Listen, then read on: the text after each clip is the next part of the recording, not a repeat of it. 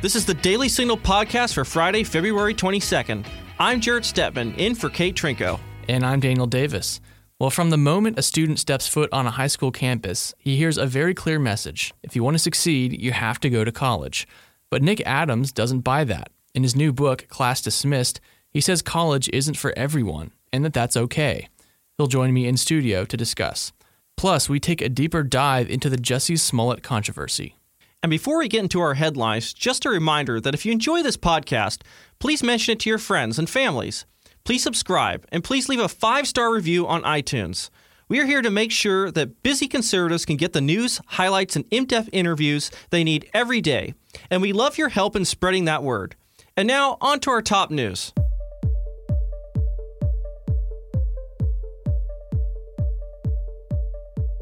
Chicago Police Superintendent Eddie Johnson held a press conference Thursday about the charges being brought against Jussie Smollett, the Empire actor now accused of faking a hate crime. This announcement today recognizes that Empire actor Jussie Smollett took advantage of the pain and anger of racism to promote his career.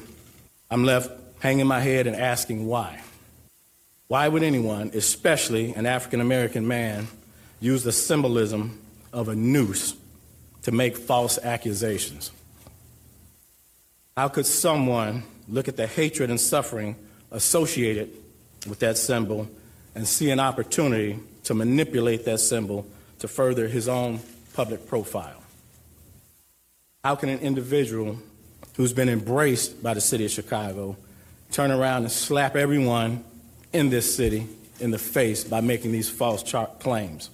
Johnson also criticized the media's mishandling of the story. To make things worse, the accusations within this phony attack received national attention for weeks.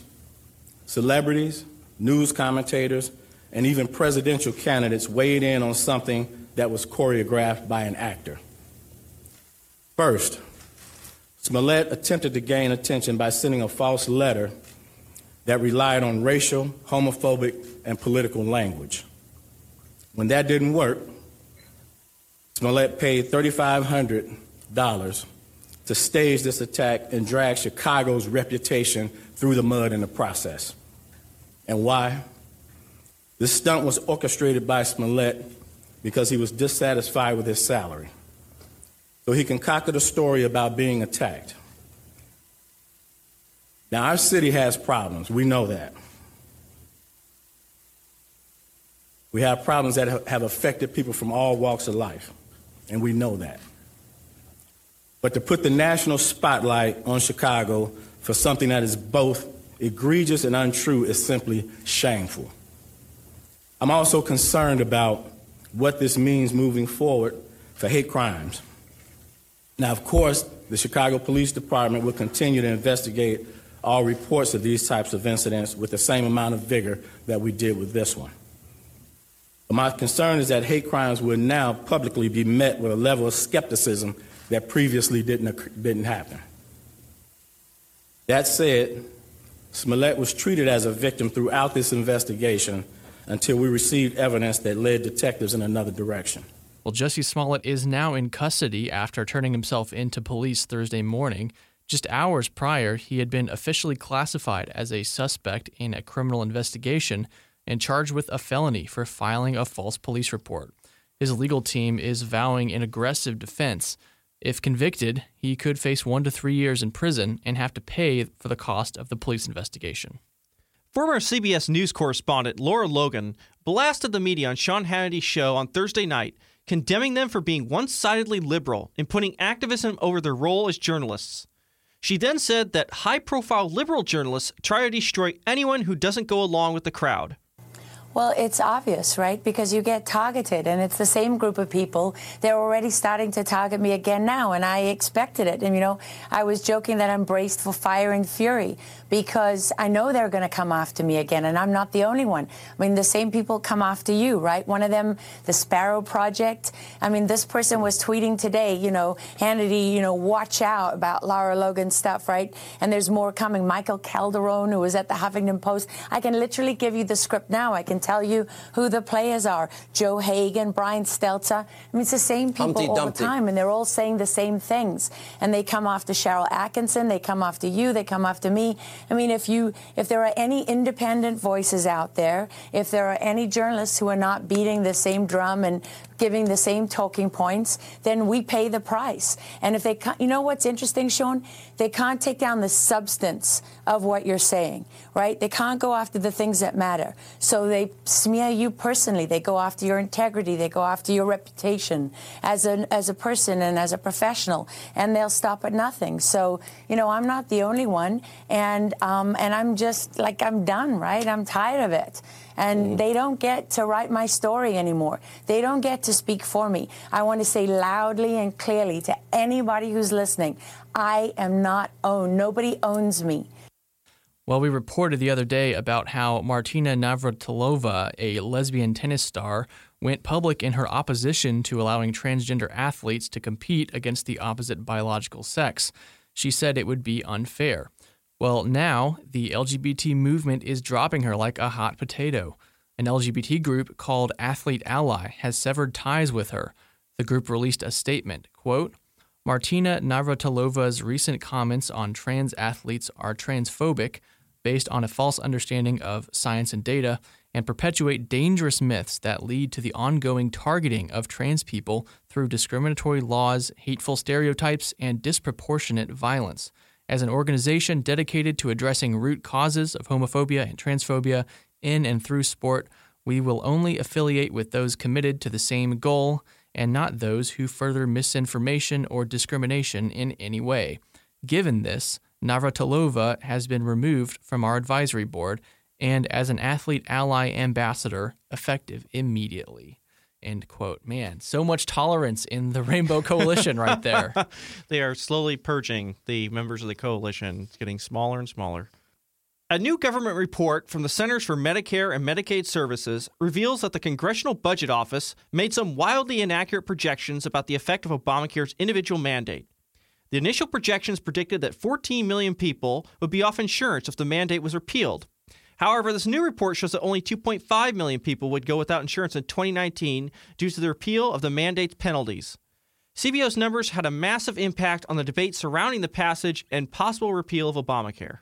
Yeah, I remember that. It was CBO was Democrats were going to CBO to say, look, they're saying our numbers are fine, so let's pass this thing. And then they passed it. They did. It keeps getting used as an authority on so many issues. I think, after this, I think it's a very big story. I think some people are going to start to question some of those numbers and how they got to them. And make them public, right? Because they don't make a lot of their calculations are not made public. That's when the criticism is the methodology behind it is not transparent. And maybe I think there are going to be some people calling for a little more transparency in the future and exactly how we got to these things that impact huge public policy debates. Yeah. Well, House Democrats are getting behind a new resolution that would block President Trump's national emergency declaration on the border. House Speaker Nancy Pelosi urged her colleagues to get behind the measure, saying it would defend the system of checks and balances against the president's assault. That's her word. The bill was expected to be introduced on Friday, and Pelosi said it would go through committee within 15 days. Of course, it would have to pass the Senate and be signed by President Trump to have any effect. Well, here's an actual concerning story about a possible hate crime. Lieutenant Christopher Paul Hassan, a member of the U.S. Coast Guard and self-described white nationalist, was arrested on drug and gun charges last Friday. He has been described as a domestic terrorist by prosecutors and was accused of acquiring a firearms and explosives arsenal for the purpose of targeting prominent Democrats and members of the media. He said in a letter acquired by authorities, quote, "I am dreaming of a way to kill almost every last person on the earth. I think a plague would be the most successful, but how do I acquire the needed? Spanish flu, botulism, anthrax. Not sure yet, but we'll find something." Wow. That's crazy stuff. I mean, thank goodness they got the guy before he did anything. Yeah, that's especially if you've seen pictures of the arsenal he acquired. It's quite frightening to think that this man could carry out his purpose to, well, kill every last person on earth, I guess. Yeah. Well, up next, I'm going to sit down with Nick Adams, who has a new book on why college is not what it's cracked up to be. Do you own an Alexa? You can now get the Daily Signal podcast every day as part of your daily flash briefing. It's easy to do. Just open up your Alexa app, go to Settings, and select Flash Briefing. From there, you can search for the Daily Signal podcast and add it to your Flash Briefing so you can stay up to date with the top news of the day that the liberal media isn't covering. Well, the expectation for kids after they graduate from high school is to go to college, get a degree, and then get a nice high-paying job, but it doesn't work exactly that way for everybody, and we now have a huge student loan crisis, student debt crisis. Here to discuss this and more is Nick Adams. He's author of the new book, Class Dismissed, Why College Isn't the Answer. Nick, thank you for joining us in studio. Daniel, it's a real pleasure. So, Nick, tell us just the basic concept of your book. You're arguing that the 4-year traditional college degree our culture sees as the standard of being educated and successful is not a one-size-fits-all. Daniel, that's exactly right. Look, college is not for everyone. That's the reality. And I say that as somebody that did go to college. I got 2 degrees. I had a great time. I wanted to go to college, and I was, for want of a better term, and not to, pump my chest up, but I was college material. But I think the reality is that we've got far too many people going to college, getting college degrees that really shouldn't be going to college. And I think that there are lots of different options. Unfortunately, we as a society, we as a culture have been sold this big, huge, mammoth, gargantuan, gigantic lie that unless you go to college, you're not going to be successful. That if you don't go to college, you won't have fulfilled your potential. You won't be able to achieve the American dream.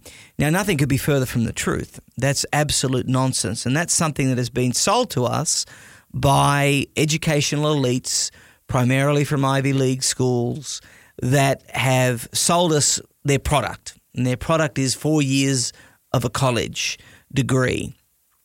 Now, look, Daniel, if you want to be a lawyer or a doctor, college is indispensable. You've got to go. But the reality is we have far too many people going to college to study land rights for gay Indigenous Wales.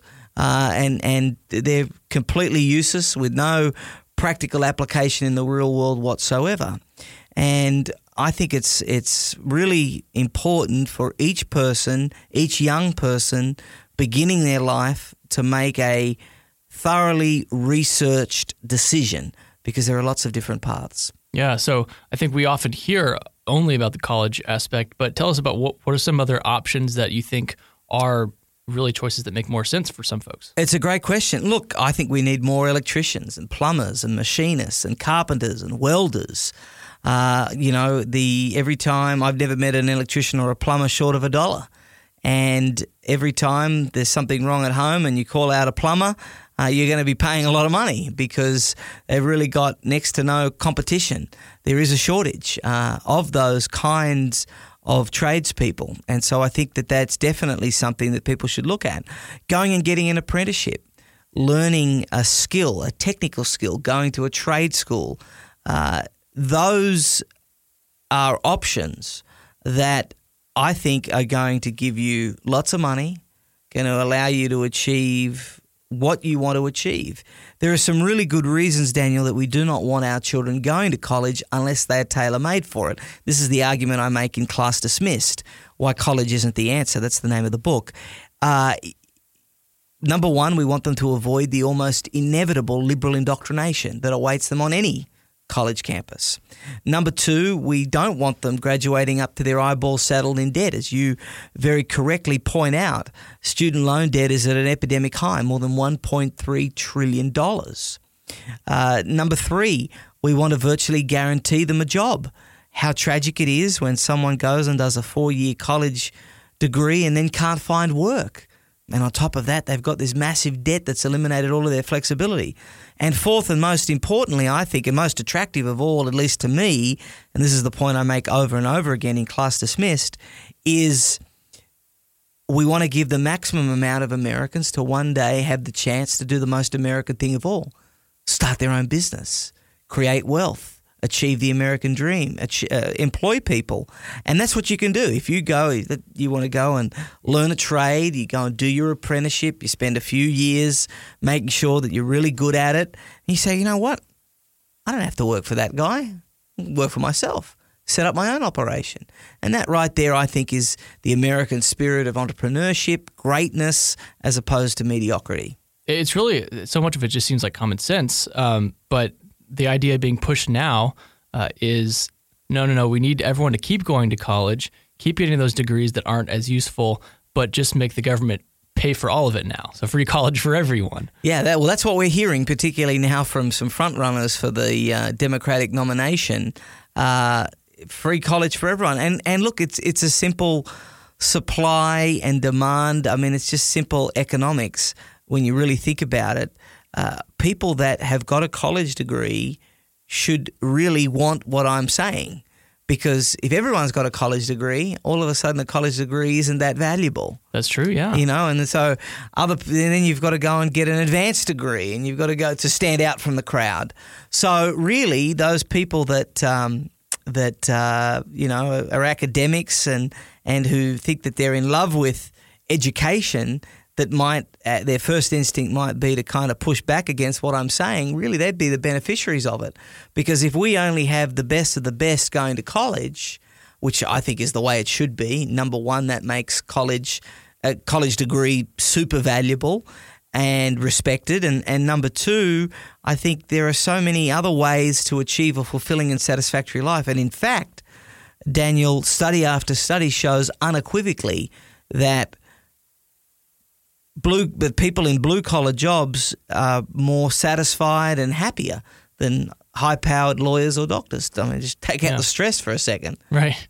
This expectation that everyone has to go to college, it's pretty new, right? I mean, when I think of my own grandparents, both of my grandfathers, they were the first in their family line ever to go to college, and it was just a community college, after the Korean War. And it's pretty recent. So it smells a bit like maybe the colleges are trying to sell people on this just to get more money. Absolutely. It's a wonderful observation. Look, it certainly has intensified in the last couple of decades. And there's a lot of reasons for that. I think that there are a lot of immigrant communities within the United States where the idea is that each successive generation should be more successful than the last. And as I was saying, Daniel, the educational elites have very cleverly and masterfully linked success to a college education. And so the idea is that, my father didn't go to college or my grandfather didn't go to college, so I need to go to college. And so a lot of those motivations, I think, are not really the right way because, like I say, college is not for everyone. What we need is people to really sit down, take a long, hard look at themselves, what they're good at, and what their options are.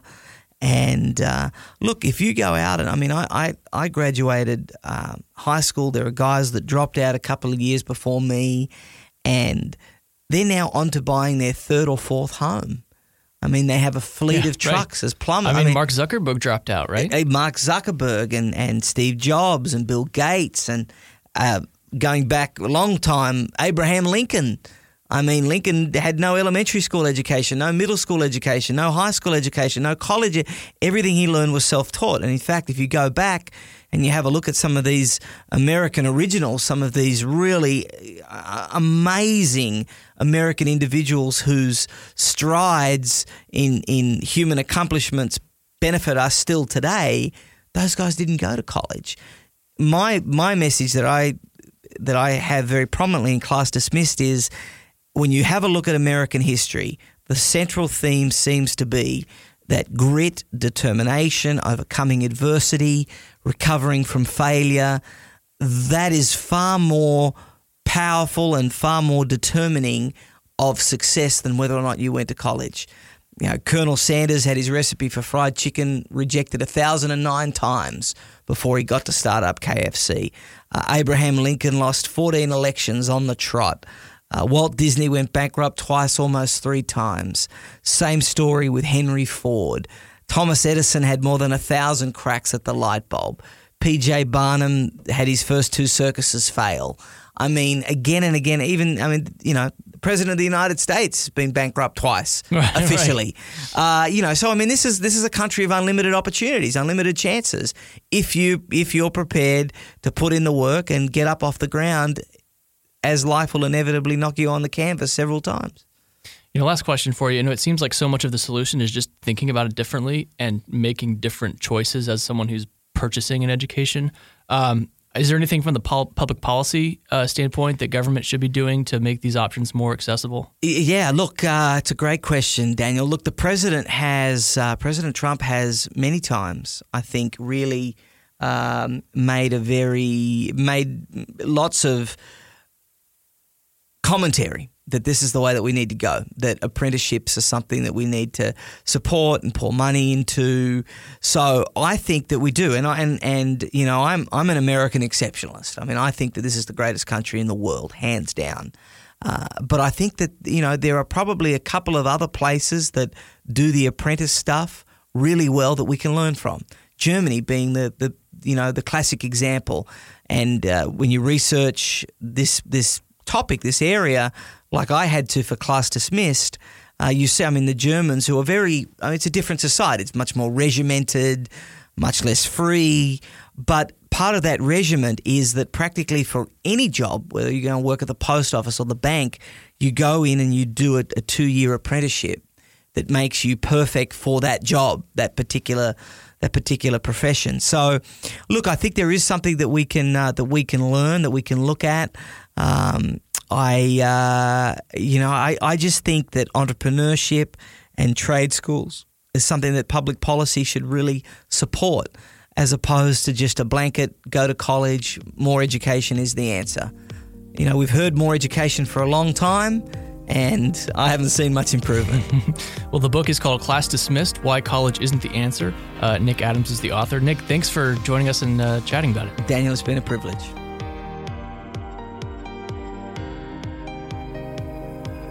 Do conversations about the Supreme Court leave you scratching your head? Then subscribe to SCOTUS 101, a podcast breaking down the cases, personalities, and gossip at the Supreme Court.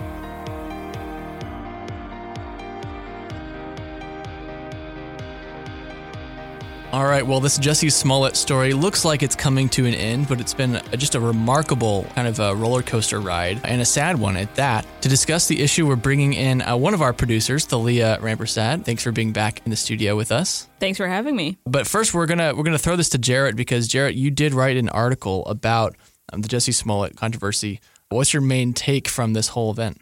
I think there are really multiple major issues here. I mean, first of all, the hoax itself, it's quite incredible that this actor, who in many ways is very privileged. This is a guy who is a celebrity. He makes millions of dollars. He has wealth and status, and yet felt compelled to, I guess, advance his career to create this incredible hoax and make these.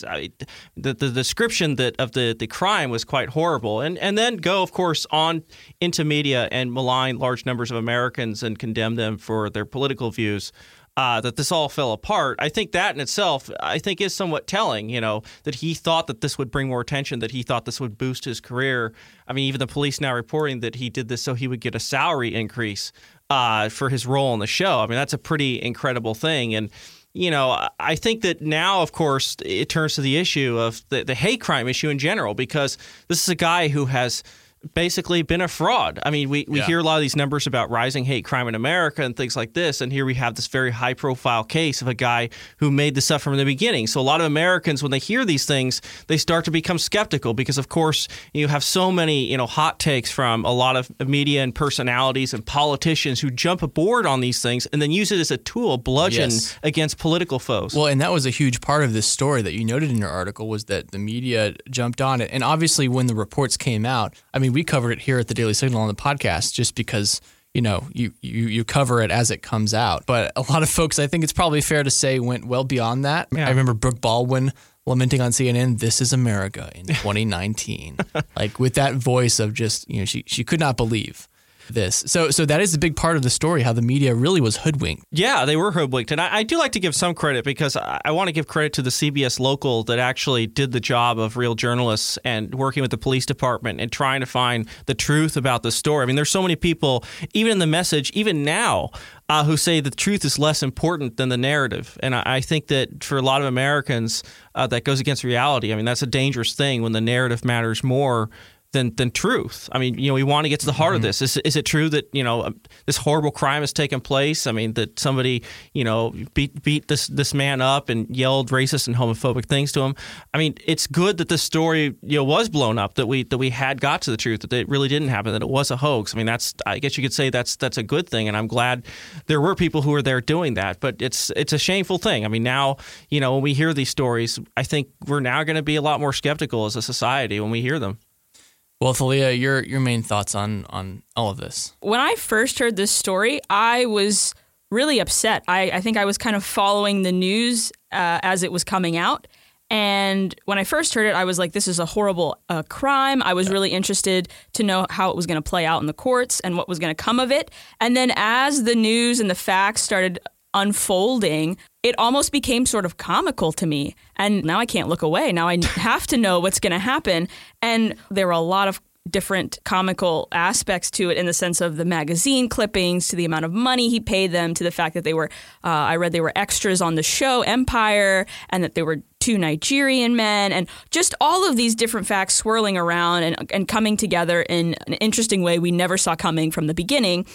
I then turned to the emotion of almost being upset, because now this actor, Jussie Smollett, has cried wolf on such a serious topic. All of these people who have gone through this, that maybe we've never even heard their case, now this is their representation of this crime. The first reaction people are going to have is not, oh, what a horrible crime, but, oh, are they doing the same thing that Jussie Smollett did? Exactly. And that to me is extremely upsetting. And yeah, I'm still in shock. I still kind of can't look away. His mugshot is now on every news organization's channel and website, and you never saw this coming, and I'm interested to see his side of things. What are his thought processes now? Is he embarrassed by all of this? Is he still... Is he going to make a public comment, like admitting everything? Exactly, because he had the audacity to go on GMA and play this out in a full-scale interview, and with a full range of emotions, which you really, truly wanted to believe him. So now it's, what happens from here? Where do we go now? Well, we've seen other scandals play out recently in Hollywood with, like, Kevin Spacey, a lot of Me Too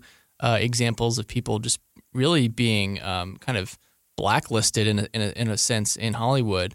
And we've seen Empire now dropping him. I think they're trying to script him out of the story, out of the show. But do you think he's going to get the Kevin Spacey treatment?